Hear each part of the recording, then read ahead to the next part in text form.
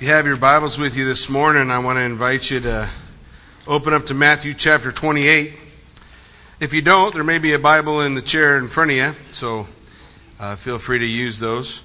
Matthew chapter 28, as we finish up our journey through the book of Matthew, we'll read together in chapter 28, beginning at verse 16. It says, "Then the 11 disciples went away into Galilee, to the mountain which Jesus had appointed for them. And when they saw him, they worshipped him, but some doubted.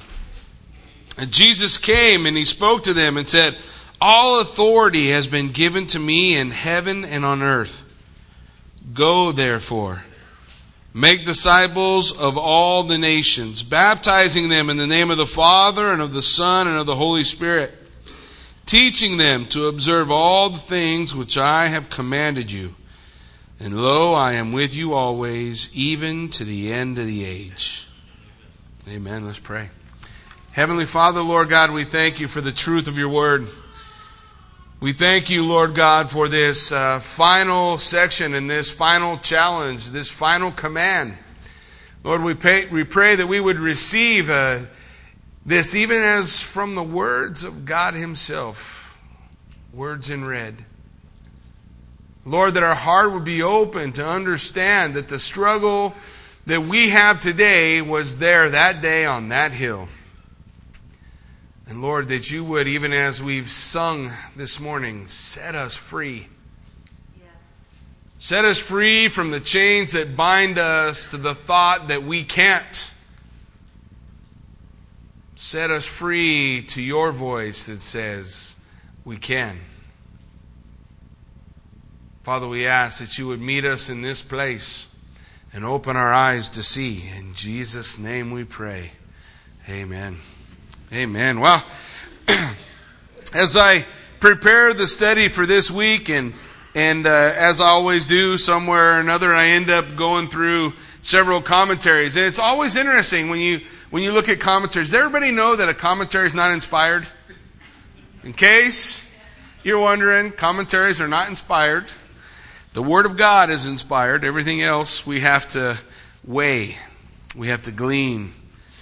And a lot of the commentaries, when they look at this section of Scripture, they want to say that this event is what was spoken of in 1 Corinthians chapter 15, where Jesus appeared to over 500 people at once. The reason they want to say that is because it makes what happens in the first two verses a little easier to deal with. Unfortunately, the first verse, verse 16, begins with the phrase, "the 11." Oh.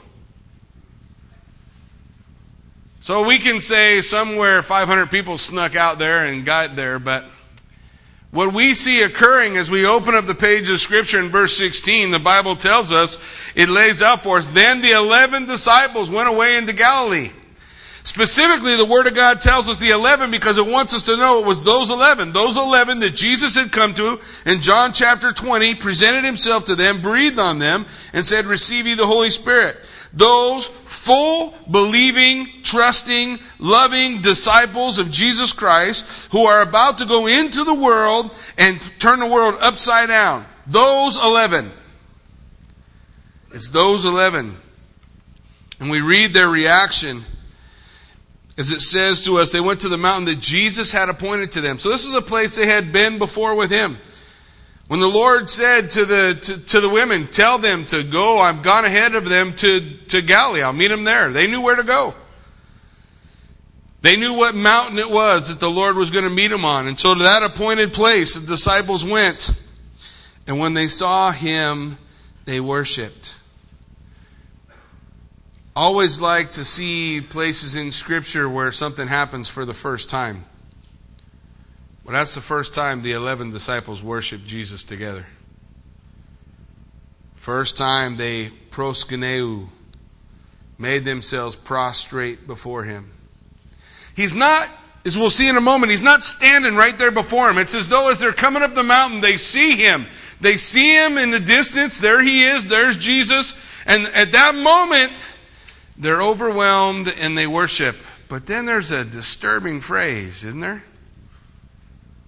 And some doubted.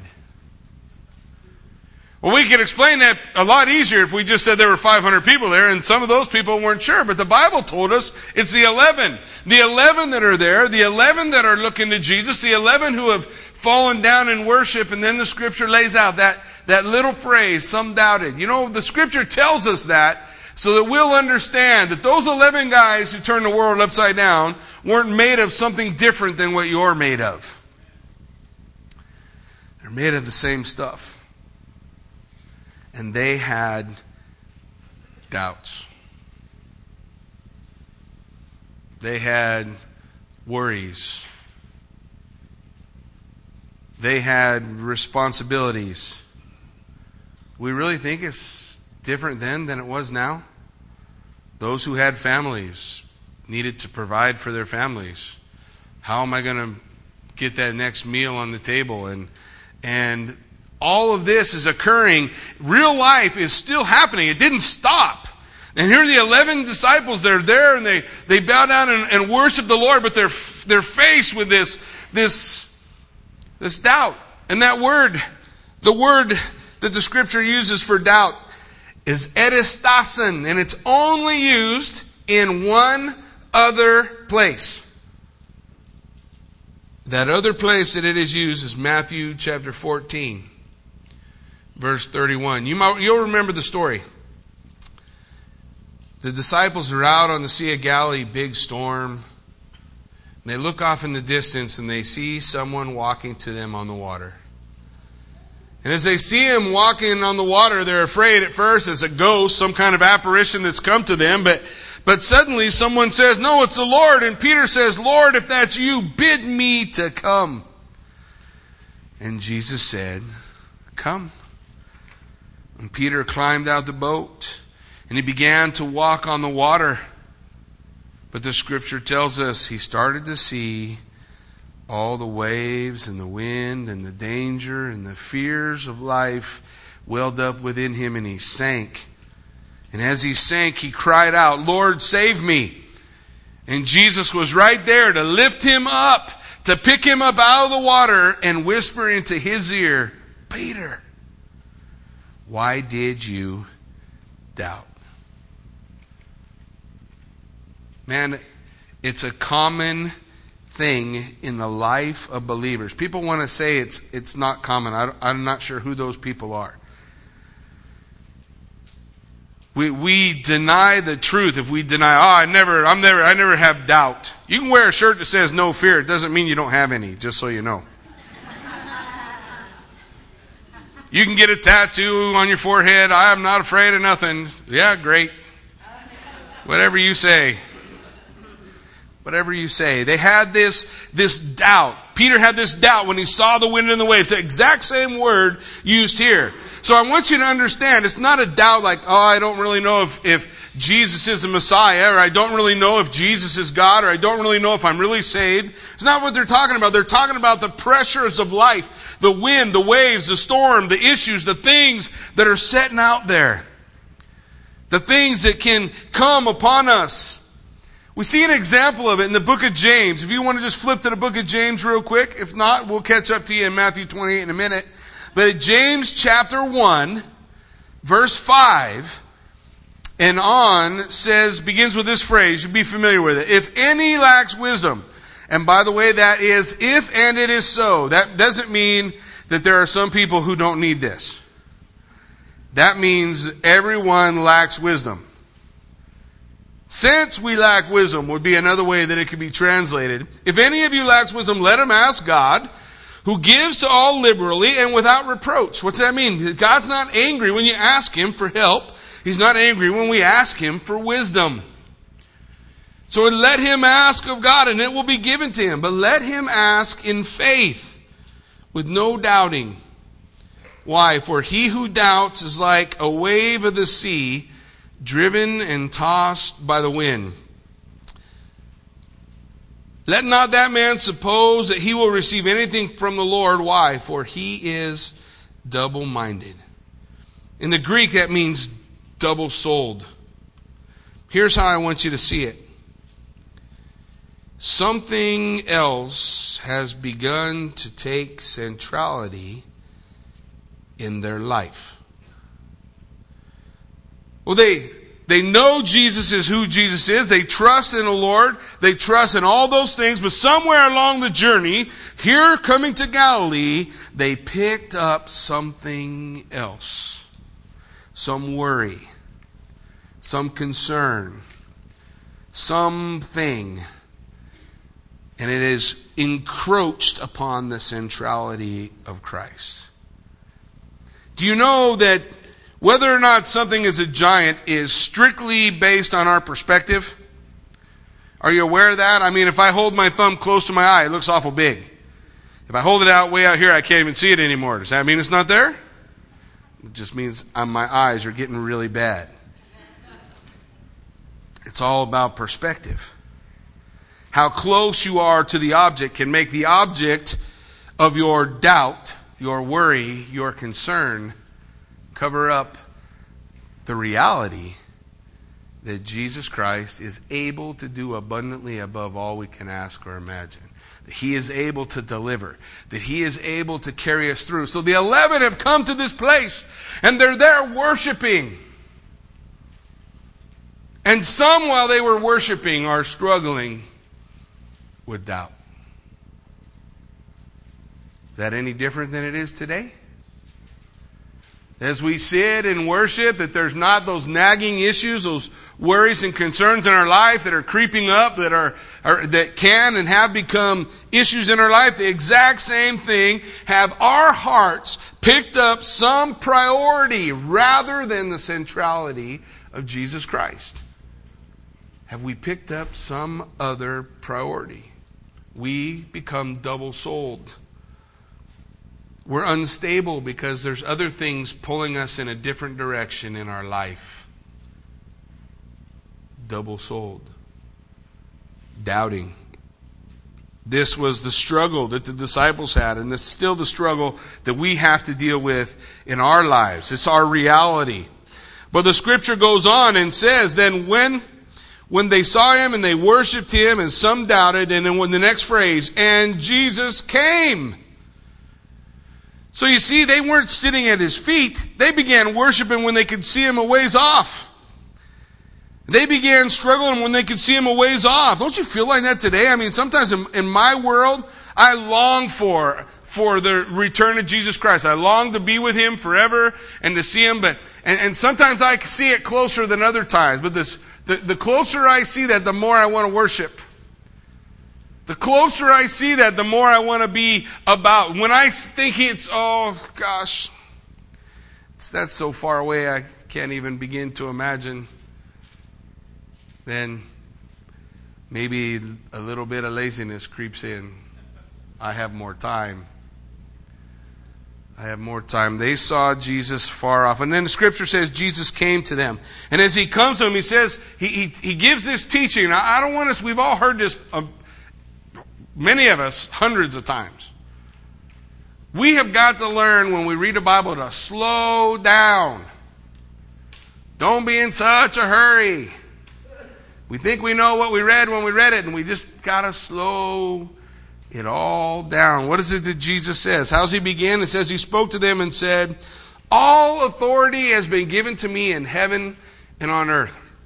Now everybody remembers our Greek lessons, right? All means, and that's that all means. That's right. All. So is there some authority somewhere that He doesn't have? No. Because He has been given all authority. The scripture begins with this concept. He has been given all authority. The word is exousia. It's used over 103 times in the scripture. And if you'll look up each and every time it's used, what you'll discover is the different areas in which He has all authority. I just want to share a few of them with you. In Luke chapter 4, verse 32, when Jesus was teaching there in the synagogue in Nazareth, it said, they were astonished at His teaching, for His word was with authority. He has all authority in teaching the word. Well, it kind of goes without saying, since He is God the Word. According to Revelation chapter 19, the name written on His thigh is the Word of God. John 1:1 says, in the beginning was the Word was with God, and the Word was God, and the Word became flesh and dwelt among us. Jesus Christ, God the Word. He has authority in teaching the Word. In verse 36 of Luke chapter 4, it says, then they were all amazed and spoke among themselves, saying, what a word this is! For with authority and power he commands the unclean spirits, and they come out. He has all authority over the demonic realms, over the prince and the power of the air, over the principalities and the powers that we struggle with. He has authority over all of those things. Luke 5:24, the scripture tells us, but that you may know that the Son of God has power or authority on earth to forgive sins, pick up your bed and walk. Because he has authority to forgive sins. Only God has that authority. That's exactly what the scribes and the Pharisees said. Only God can forgive sins. Scripture teaches he has all authority. Finally, in John 17:2, in Jesus' high priestly prayer, when he prays for his disciples, when he lays out his concerns, it says, as you have given authority over all flesh, that he should have eternal life to as many as you have given him. That you have given, the Father has given the Son, authority to save. He has authority to save. All authority has been given to me, Jesus said. All authority. Everything that is necessary. When we consider the 11 as they come and worship, and some are struggling with being double-minded, some are struggling with being double-souled, or picking up priorities in other areas of their life that are crowding out the centrality of Christ, even in the beginning. As that is the struggle, and as that's what's going on, the first thing Jesus says is, all authority is given to me. What are you worried about? Are you worried about demonic oppression? All authority is given to me. Are you worried about sickness? All authority is given to me. Are you worried about your provision? All authority is given to me. The way that the Lord battles with that struggle of unbelief, which Hebrews tells us comes into our heart because of the hardness of our heart, and that hardness of our heart based on the circumstances that we're going through, that hardness of the battle for that, the softening of that hardness of our heart is to accept what the Word of God says. All authority has been given to me, Jesus proclaimed. And it's true. And it's true, and it gives him the preeminence. The preeminence in Colossians 1:18 and 19. It says, and he is the head of the body, the church. Who's in charge of the church? Well, it's just a struggle sometimes. But it's often within a church you can have a power struggle.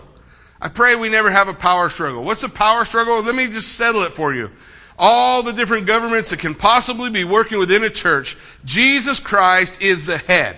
Those who are in a position of authority within the church are charged to be in prayer and seeking the Lord and allowing him to guide.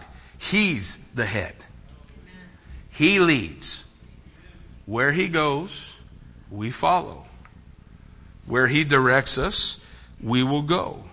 He's the head, it says, who is the beginning, the firstborn from the dead, that in all things he may have the preeminence. How many things? All means all, and that's what? All that all means. There's nothing else. There's no other preeminence. There's no other name by which you can be or must be saved. His is the name that is above how many names? All names. How many names is that? That'd be all of them, right? Any name that could be named? Oh, isn't it interesting? Because when we slow down and we read, listen, the scriptures are declaring who Jesus Christ is. There's only one preeminent name, and that's the Yahweh, the name of God.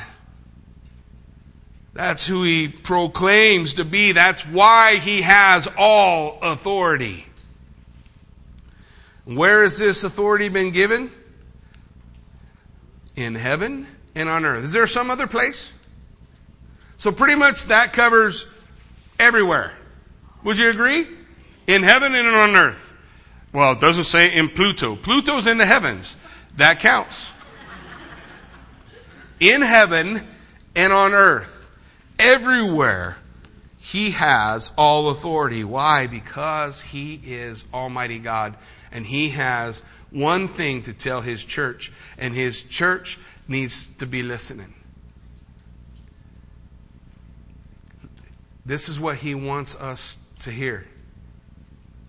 And I want us to slow down, because we get in such a hurry. When we look at these let me just read these next two verses. Go therefore and make disciples of all nations, baptizing them in the name of the Father and the Son and the Holy Spirit, teaching them to observe all things that I have commanded to you. And lo, I am with you always, even unto the end of the age. Sounds like there are several commands. There is one command. There's one command. We look at the scripture. There's one simple command. There are three participles that modify the verb or the command. The first is the word go, therefore. It means having gone. It means going is, of course, something that you need to understand. It is assumed that you are going. It is not commanded that you go. It's assumed that you already have the understanding that you are going. Let's go. The one command is make disciples of all nations. And the word that is translated to make disciples is the word matheteu. It means teaching, or if we wanted to create our own word, discipleize. The idea behind it is understood by the three modifiers in the verse. The three modifiers are going, baptizing, and teaching.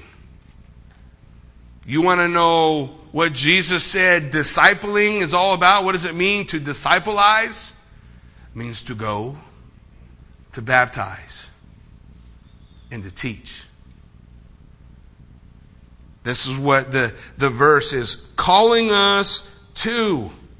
Calling us to. Listen, this phrase that Jesus uses here is also used in Acts chapter 14, verse 21, and other places as well, but let me share this one with you. It says, and when they had preached the gospel, so they went and they shared the good news. They broke forth with the gospel of Jesus Christ. You want to know the simplest form of the gospel? 1 Corinthians chapter 15 lays it all out for you. The gospel. First, they preached the gospel in Acts chapter 14 to that city, and the next phrase, made many disciples. That is the natural outpouring of the gospel going forth. They made many disciples. First they went, then they believed, then they were baptized, then they were taught, then they went.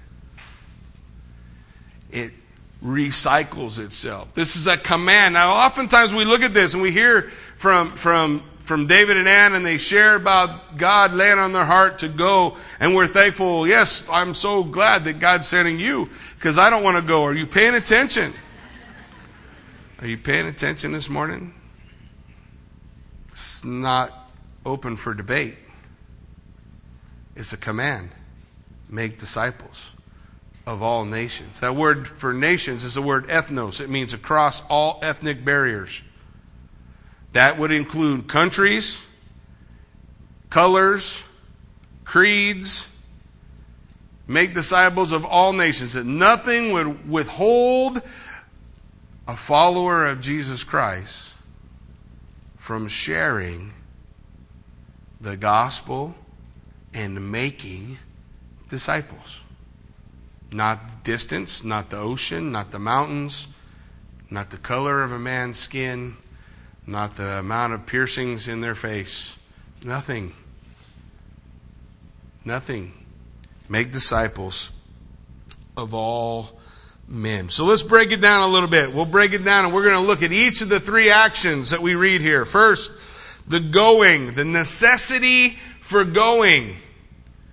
Go, therefore. Literally, having gone, therefore. There is always, in the words of Christ, the attitude of go to them.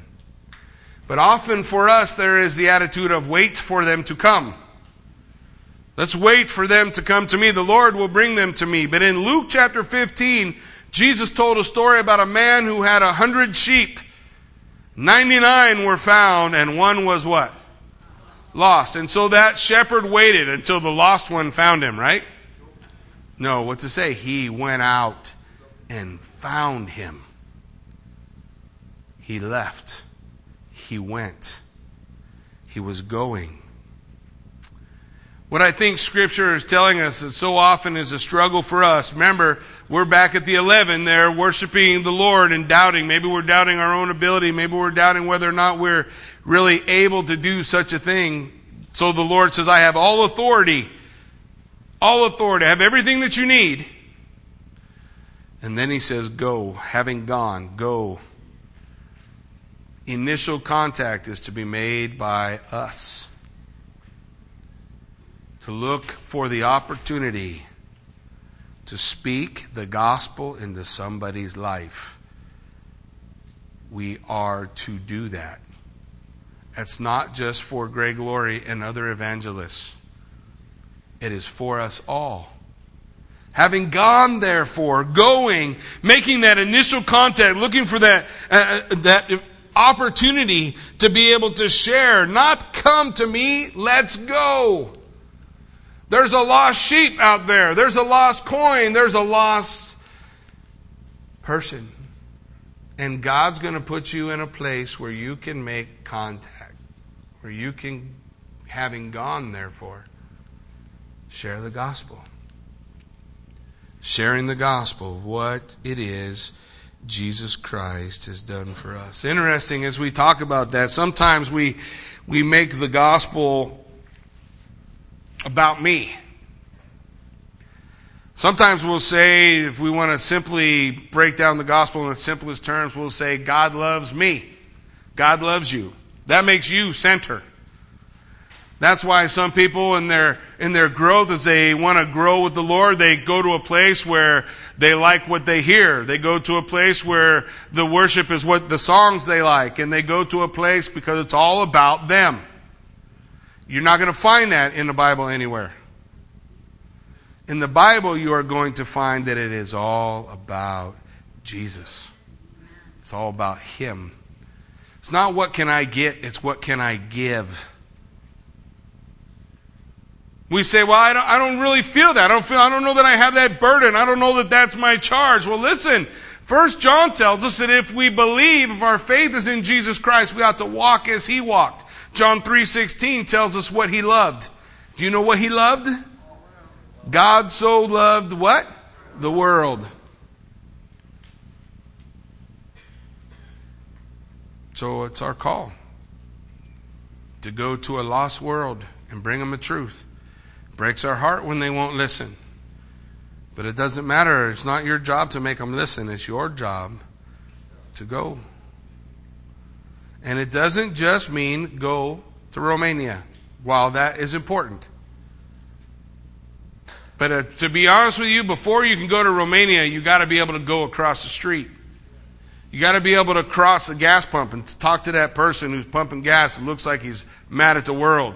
You got to be able to stop when you see that person crying on the corner and have the compassion that says, I'm willing to stop.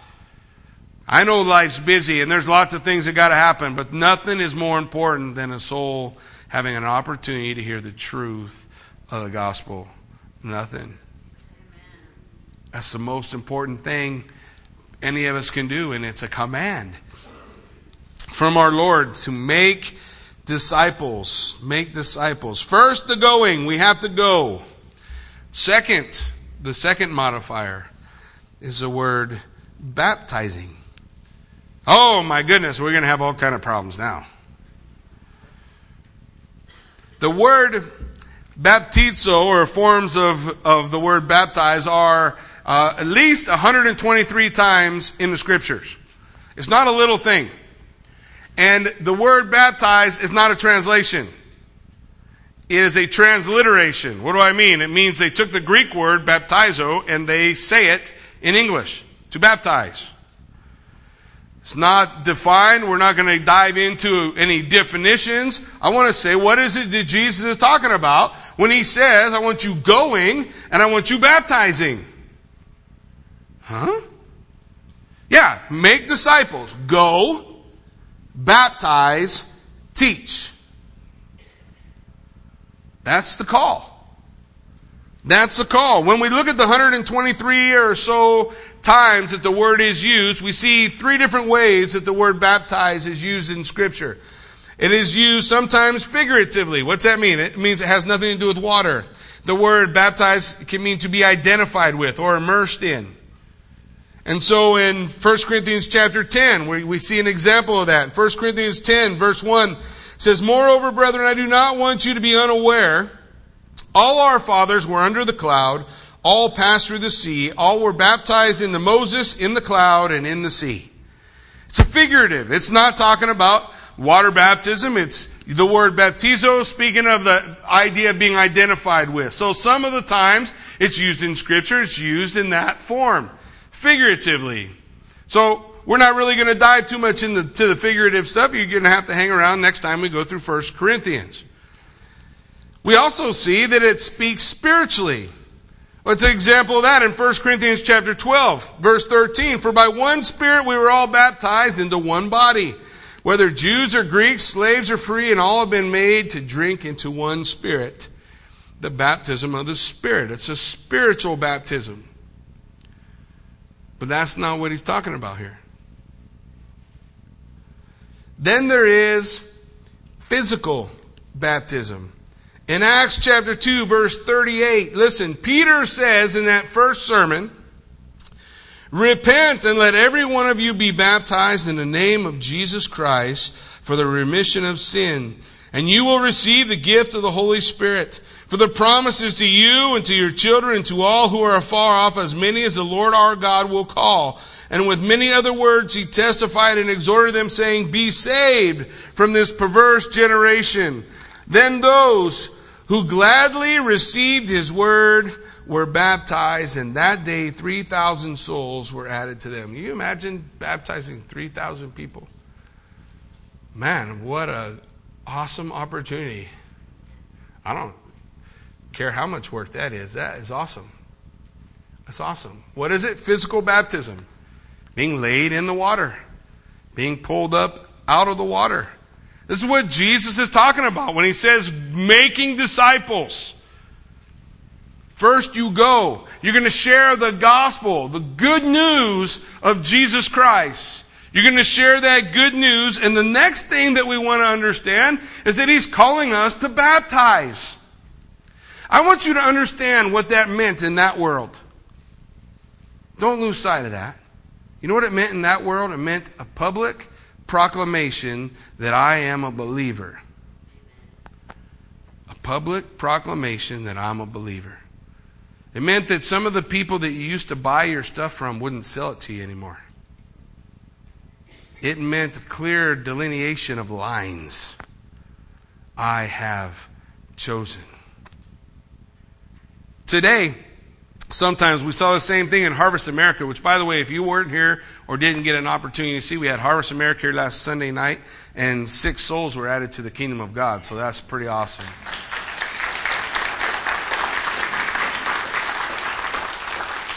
But there's a call in events like that for a public profession. Jesus said, if you profess me before man, I will confess you before my Father in heaven. And so in that public profession, that often they're asked to stand up and come forward. Baptism, especially in these, and what we see here, that's exactly what's taking place with them. There's a public proclamation. And it was something that's not just mentioned once or twice, folks. It's everywhere. Everywhere in the pages of Scripture. You want examples of who was baptized? How about Jesus? I should be able to stop there. Jesus, was he baptized because of sin? No, he said to fulfill all righteousness. To fulfill all righteousness. We have John the Baptist being baptized. 3,000 souls baptized on the day of Pentecost. The ministry of Philip in the book of Acts and the Ethiopian eunuch in Acts 19 and chapter 22. The whole household of Cornelius in the ministry of Peter and the missionary work of Paul. I mean, there's no shortage of how often we see this understanding of baptizing. But then we come to today and we start arguing about whether or not baptism is necessary for salvation or isn't necessary for salvation. And then we have a pendulum swing. So because some people take the Word of God out of order and they say baptism is necessary for salvation, then we swing the pendulum the other way and we don't want to talk about baptism at all. That's wrong. And Jesus called us to be baptizing. He called us to it, to go, share the gospel, and part of making disciples is the idea of baptism. Let's explain a little bit of what we're talking about instead of explaining what we're not talking about. Baptizing is a command for every believer. According to the Word of God, Acts chapter 2, verse 38, let every one of you be baptized in the name of Jesus Christ. That's a command. Be baptized. I have a hard time with someone who's a believer in Jesus Christ who will not be baptized. It's ridiculous. God's Word says, be baptized. Stand up and make a public proclamation of your faith. Be baptized. It's a command spoken of in Scripture. It is also connected with repentance, cleansing, and forgiveness. The illustration is water is the most simplest form of understanding the most basic cleansing agent. What has occurred in the life of a believer and what is spoken of in the act of baptism? That our sins are washed away. That I am a new creation created in Christ Jesus. That it's all been done for me. Mark chapter 1, 4 and 5, it says, John came baptizing in the wilderness and preaching a baptism of repentance for the remission of sin. And all the land of Judea and those in Jerusalem went out to him, and all were baptized by him in the Jordan, confessing their sins. We like to try to say that baptism was some new and strange thing for Judaism. That's not true. There are mikvaot everywhere in Israel. Baptism was a regular course of events for them that spoke of their heart being purified and cleansed toward God. So the baptism of John the Baptist spoke of that. In Acts 22:16, and why now are you waiting? Arise, be baptized, and wash away your sins, calling on the name of the Lord. The idea is there's a connection with the act of baptism and the picture of repentance. Proclaiming to anyone who was watching that my sins are washed away. The water didn't wash away your sins. We know that from Romans chapter 6. But the attitude that says, I am saying to you by this action, my sins are washed away. My faith and trust in Jesus Christ has made it so. Making that public statement. It's compared with death and burial. When we go under the water, right? We die to the old life and we are resurrected to the new. Romans chapter 6, verse 3 through 5 says, or do you not know that as many of us as were baptized into Christ Jesus were baptized into his death? It's associated or compared with death, burial, and resurrection. Therefore, we were buried with him through baptism into death, that just as Christ was raised from the dead by the glory of the Father, in the same way we should walk in newness of life. We're raised to a new life. Making disciples means going, sharing the gospel, and baptizing. Baptizing. Colossians chapter 2 verse 12 says, to be buried with him in baptism, in which you were raised with him through faith in the working of God, who raised him from the dead. Oh, even better picture of it is in 1 Peter chapter 3. If you want to flip there with me, we'll look at it together. We won't camp on it too much longer, but I just want us to grasp the concept. 1 Peter chapter 3 verse 20. Speaking of the spirits in prison, who formerly were disobedient when once the divine long-suffering waited in the days of Noah, while the ark was being prepared, in which a few, that is 8 souls, were saved through water. There is also an antitype which now saves us, baptism. Not the removal of the filth of the flesh, but the answer of a good conscience toward God through the resurrection of Jesus Christ, who has gone into heaven and is at the right hand of God, angels and authorities and powers having been made subject to him. There were 8 souls saved. Were they saved in the water? No. They were saved in the ark. The scripture says there is an antitype, a symbol in the place of. The flood water, what happened to those who were in the water? They died. The flood water represents the death. Everyone in the water died. Everyone in the ark lived. The ark becomes a picture of those who are in Christ. If you are in Christ, you are saved. Not the washing of water or washing away the filth, but the act of being found in him. The other thing that the scripture tells us about baptism, guys, is that it is conducted only for a person who believes. Listen, in Acts chapter 2 it says, then those who gladly received the word were baptized. When people got saved, what happened? They got baptized. When people got saved, they got baptized. When they got saved, they didn't take a class about how they got saved so that they would later on be able to be baptized. When they got saved, they got baptized. The command is to make disciples, to be involved in the lives of people, not just stuff, to go, to baptize. To baptize.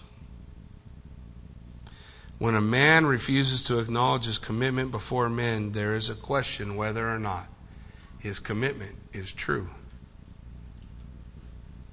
So Jesus said, this is what you're going to do. Going, baptizing. The last one, teaching. Didasko. Teaching. Acts 18:11 says, he continued there a year and 6 months, teaching the word of God among them. Teaching the word of God. 3 things that we want to see in teaching, the way that teaching is to be done. And the most important of them is the very first one, and that is that it is controlled by the words of God. It's in your lap. The Bible. We teach the words of God, not about the Word of God.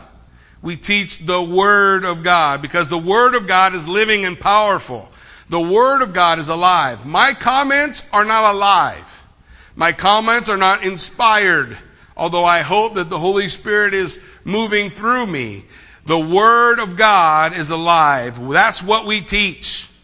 Not teaching about it. We can know a lot of things about the Word of God and never be saved. You need to know the Word of God.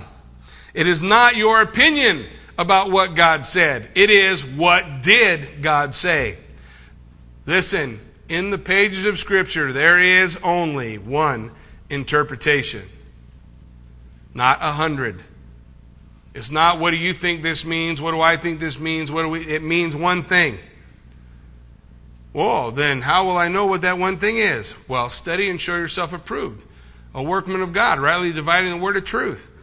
Pour yourself into the word. That's how you are going to discover what is. We want to go so fast. We want to be in such a hurry. We want to have all the answers now and not do any of the work for it. Study to show yourself approved. Pour yourself in, pray, and ask the Holy Spirit to lead you. It's not a magic word that says, if I prayed and the Holy Spirit led me and this is what I think. Give due diligence to the study of God's Word. We're all called to go. We're all called to baptize. We're all called to teach. All of us. Making disciples. This is what it's about. Are we making disciples? Are we doing God's perfect work? And we're teaching not the traditions of men, but the commandments of God. What does God's Word say? The second thing that we see when we look at this concept of teaching is that teaching is to be committed to godly and gifted men. It's to be committed to them. 1 Timothy 4:11. These things command and teach. Let no one despise your youth, but be an example to believers in word, in conduct, in love, in spirit, in faith, in purity, till I come. Give attention to reading, exhortation, and to doctrine. Give attention. Teaching the Word. I don't know the Word. Then you ought to remedy that situation as soon as possible, don't you think? You are gifted 24 hours every day. Jesus commanded you to do one thing. Make disciples. Know the Word. It's there. It's with you wherever you go. Nowadays you can even have it on your phone. In your radio. There's lots of ways. There's lots of ways to commit it. All Scripture is given by inspiration of God. Doesn't the Bible tell us that in 2 Timothy chapter 3? And it's profitable for doctrine, for reproof, for correction, for instruction in righteousness. The Scriptures, they're important. But Amos 8:12 said, in those days there will be a drought for the Word of God. Number one question to call in Bible radio. Where is there a church where they teach the Word? Shouldn't be that way. Ought to be everywhere. Teach the Word. Teaching. Giving what Christ has given. It's committed to godly men. It's controlled by the words of the Lord, but the most important part, again, is it's centered on Jesus Christ. It's centered on Jesus Christ.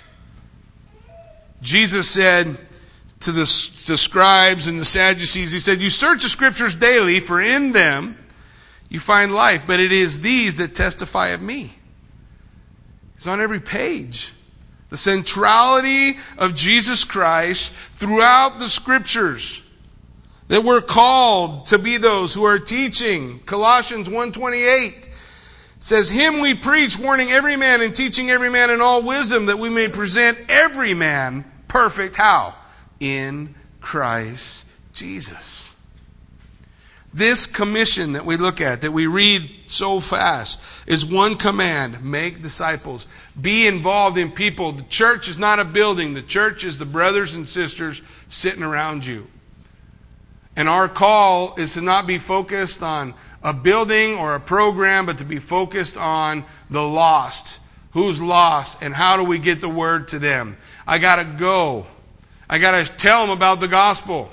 I've got to share the good news about what Christ Jesus has done for me. When they come to faith, I'm going to make sure that they're baptized. And then I'm going to teach them. I'm going to teach them what the Word of God says, what the commandments of God has. I'm going to pour into their life. There's no way around this. This is the call for us all. Go, therefore, and do what Jesus has asked us to do. We gather and we pray for revival, but the answer for revival is sitting right here. Go. Do. Tell. Oh, there's just one last thing. While we're feeling all stressed out about it. And we're thinking, oh man, knew I didn't want to come to church today. Preacher being all heavy and gosh. I don't know who he thinks he is. Yeah. I'm one of the 11 disciples sitting on the hill worshiping God, and somewhere in my heart I'm afraid and I have doubts. But Jesus said to me, Jackie, I have all authority. I have everything you need to be who you need to be. And I only want you to do one thing. You're worried about a lot of things, Martha, but only one thing matters. Go, therefore. Pour yourself into someone else. Make disciples of all nations. Make disciples. Go, baptize, and teach. And then, in the midst of what must have been for some of them a little bit of fear, Jesus gave, well, not a promise, a reality. What is it that he said? And lo, I am with you always, even unto the end of the age. I am always with you. Go. That's what Jesus is calling us to this morning. As we have an opportunity to close out the service this morning in communion, I'm going to invite you, as we just have an opportunity to worship while the ushers come forward and they pass out the implements of communion, and as we consider what it is that Jesus Christ has done for us, please hear the words that Jesus is saying to you and I. Those are words in red. This is my call for you. We can be worried about a lot of stuff. Whether there's anything left in the 401k. Or the economic crisis in our nation. Or the leadership crisis in our nation. Or so many things. But one thing is necessary. Jesus is calling us to people. Bring the truth to the people. He says He'll be with us no matter what happens in the world. But to expect bad things. Isn't that what He said? In this world you will have tribulation. Be of good cheer. I've overcome the world. The world will be rough, but I'll be with you. One thing. Make disciples. Healthy sheep beget healthy sheep. That's our call. Let's come before the Lord and worship.